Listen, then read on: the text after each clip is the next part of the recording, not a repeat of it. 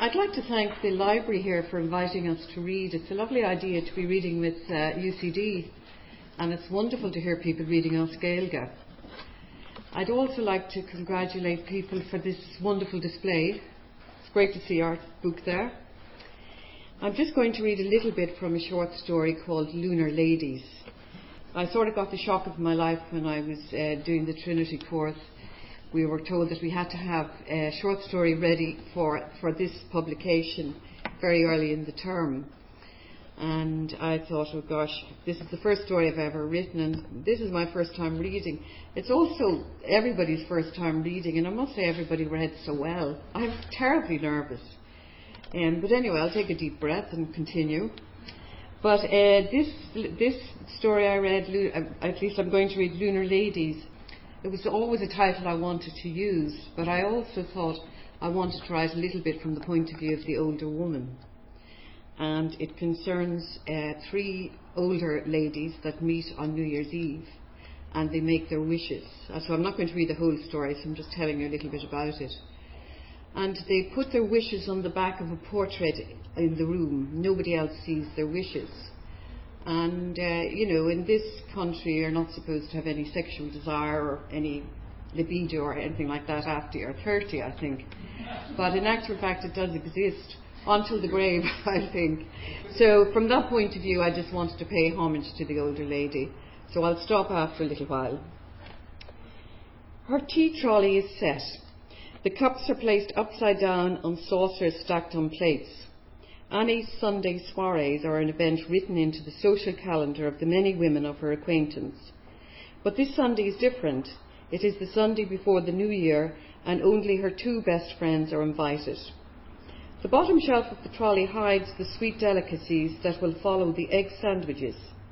She looks in the big gilt-framed mirror, pins back the grey curl on her forehead with a silver slide, and then adjusts her dark glasses. She scans her figure from head to toe. Annie is wearing her favourite dress given to her by her best friend Hilda. A knitted dress of deep royal blue fits snugly on her 4-foot 10-inch frame. The pink pom-pom slippers complete the outfit. She smiles at her reflection. The doorbell rings. "Coming," she hums. She lifts the buzzer phone on the wall of her living room, opening the front door. "Hope I'm not too early." Hilda kisses Annie on the cheek. "Delighted to see you, Hilda. I'm more than ready." Hilda places her fur coat carefully behind the white settee and hands Annie a small box, a few eclairs for later. The low table in the centre of the room is covered with paper cuttings of theatre reviews and a green leather-bound diary containing her meticulous daily entries. The afternoon light slants through the broad windows of Annie's living room. It is an old purpose-built apartment block, one of the first built in Dublin, not far from the sea in Dunleary. The bell rings again and Annie lifts the buzzer phone. "Come in if you're good looking. Entrez, s'il vous plaît." Annie and Bonnie embrace each other. "We're all here now," Annie says. "That time of year thou mayest in me behold." Annie makes this pronouncement as if she's about to say Mass. "You look terrific, Bonnie. Your hair is getting blonder and you're getting younger looking. I swear to God I don't know what you're doing to yourself," Hilda says almost accusingly. Bonnie looks in the mirror and chuckles. "I have to say, folks, I'm sorry I didn't go blonde years ago. Whoever said youth is wasted on the young was right." Bonnie speaks with the energy of a bossy PE teacher. She dresses much younger than her years. Today she's casual. Her blue jeans and tennis shoes accentuate her athletic figure. "You're dead right there, Bonnie. We were such innocents that we didn't even know we were either young or good-looking. What sort of Egypt's were we?" asks Hilda. "You're still good-looking, Hilda," says Bonnie. Hilda's wearing a black trousers suit with a white crisp cotton blouse underneath. A string of pearls frames her neckline. "Will you stop fooling yourself? When you get to my age, the hairdressers have only one style for you, and that's the cauliflower head of curls." "Hilda, you have to demand more of them." "Are you playing any tennis these days, Bonnie?" Annie asks. Bonnie's looking into the mirror and reapplying her red lipstick. "Yes, Annie, I had a game this morning. I played with 3 other women and they would beat any young player off the court." Hard to believe they're in their 70s. They still have power in their elbows and strength in their swing. Their joy in the game has rubbed off on me. How often do you play, Annie? Is curious. Twice a week. I'd play more often if I could, but tennis is like sex. You can't do it alone. She looks at Annie for a response. She is warming up, trying a few shots. Annie smiles, lifts her small shoulders and swings back to Bonnie. Annie may be small, but she likes to project large. She engages in dialogue as though she were pronouncing from a stage. Age is all about confidence. She mulls over her words. Look at that director fellow. I can't remember his name. He's all over the tabloids. He must be in his 60s, going out with that young one. His own daughters are older than she is. Hilda's on the edge of her seat. Go on, she says, urging Annie to continue. Hilda loves the theatre gossip, but Annie will say no more. She's made her point. Hilda has seen 2 husbands to the grave. Sure, I didn't live at all, got no pleasure out of them. I never knew which end of me was up. Don't ask me why I bothered marrying either of them. Bonnie and Annie listen in sympathy and say nothing. When Hilda was a young girl, her dark looks were compared to those of Sophie Loren. She and her sister were the first to be invited up to dance in the Metropole Ballroom in O'Connell Street. Her dancing days were short-lived. Marriage took away her dancing feet, and after she gave birth to 4 children in quick succession, her likeness to Sophie Loren faded. So did her marriage. It was the thing to do back then, Bonnie sighs. What was? Get married. You never got caught, Bonnie. No, and look where it got me. My head was always in the moon. I don't know where my 40s and 50s went. What was I doing for those years? The 3 women sit in the centre of the living room. The apartment was left to Annie by her aunt and uncle over 40 years earlier.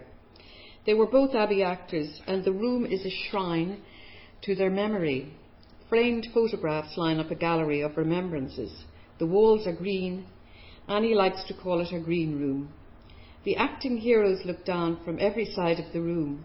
3 white sofas surround the low table. Well, Annie, what did you see in the theatre festival this year?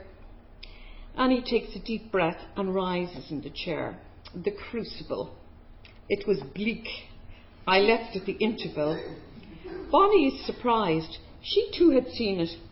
My God, Annie, not again. You didn't go back after the interval. No, I couldn't hear that fellow who played the father. He couldn't project. Actors can't project anymore. She sticks out her chin and fiddles with her hearing aid. I don't know, Annie. I enjoyed it. I think Arthur Miller is the master. None of those young ones know how to write a play anymore. They're all full of the rambling monologues now.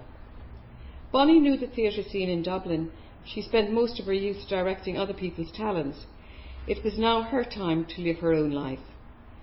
Annie rises gracefully from her seat and goes into the kitchen. She's about to perform the tea ritual. Hilda looks at Bonnie and smiles. We have to let her. It is her party. How did your Christmas go, Hilda? Mother of God, I'm glad it's all over. I was stuck in a corner at my niece's table and I thought I'd never get home. Hilda's breathless. Do you know what they gave me? A single cup and saucer wrapped up in fancy paper with a blooming big bow on it. Now, if that's not a reminder that I live alone, I don't know what is. I can't wait for the new year. Annie comes back, pushing her trolley to the centre of the room. Hilda turns up the 3 cups and their saucers, and Bonnie pours the tea. The egg sandwiches are eaten, and as always someone says, Annie, you make the best egg sandwiches in the world. The china cake stand at the bottom of the trolley is bedecked with Hilda's chocolate eclairs and Bonnie's Swiss roll.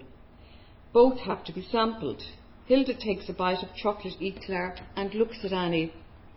It's only here that I allow myself the pleasure. The 3 women laugh. Did you see Nigella last night? Annie looks at her 2 friends for a response. No, what was she cooking? Bonnie asks. I don't give a fig for what she cooks, Annie says forcefully. I just love looking at the sheer physicality of her performance. She makes me feel hungry. Annie blushes and tries to change the conversation. Hilda and Bonnie look at each other.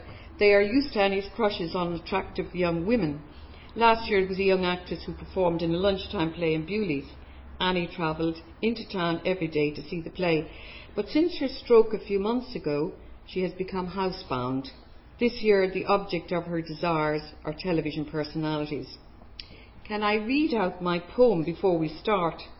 Bonnie searches in her big red handbag. It's called Archaeology of the Soul. Archaeology? What has that got to do with the soul? Asks Hilda. The past, says Annie, authoritatively. Can I begin? Bonnie sits up straight and takes a deep breath. At the funeral of my youth, only one offered a cushioned grave for my remains. Will you marry me? He asked. No, I replied, and then I died. I know who you're talking about, Bonnie. That homosexual fellow. You'd a lucky escape, believe me. Finish the poem, Bonnie. Annie commands. Now I am the big O, and have opened up myself on the shelf. I want to dance to the tune of sex, have babies, and catch up on myself. My God, Bonnie, are you mad? How on earth could you have babies at your age? Bonnie is uneasy at her revelation. I know what age I am, Hilda. It's just a fantasy, I suppose. There's an awkward silence. Now to the business that we've all been waiting for. Annie stands up. She takes down the portrait of her aunt and uncle and turns their faces to the wall. Behind the portrait are sellotaped 3 sheets of paper. She passes a sheet to each woman. The women read in silence. We can write our wishes for next year later, but would anyone like to talk about their last year's wishes? Jesus, Mary and Holy St. Joseph, Hilda exclaims. If any of my children knew I did this, they'd have me certified. You're not dead yet. Who's going to read out their wishes of last year? Annie is taking control. And so it goes on. Thank you very much.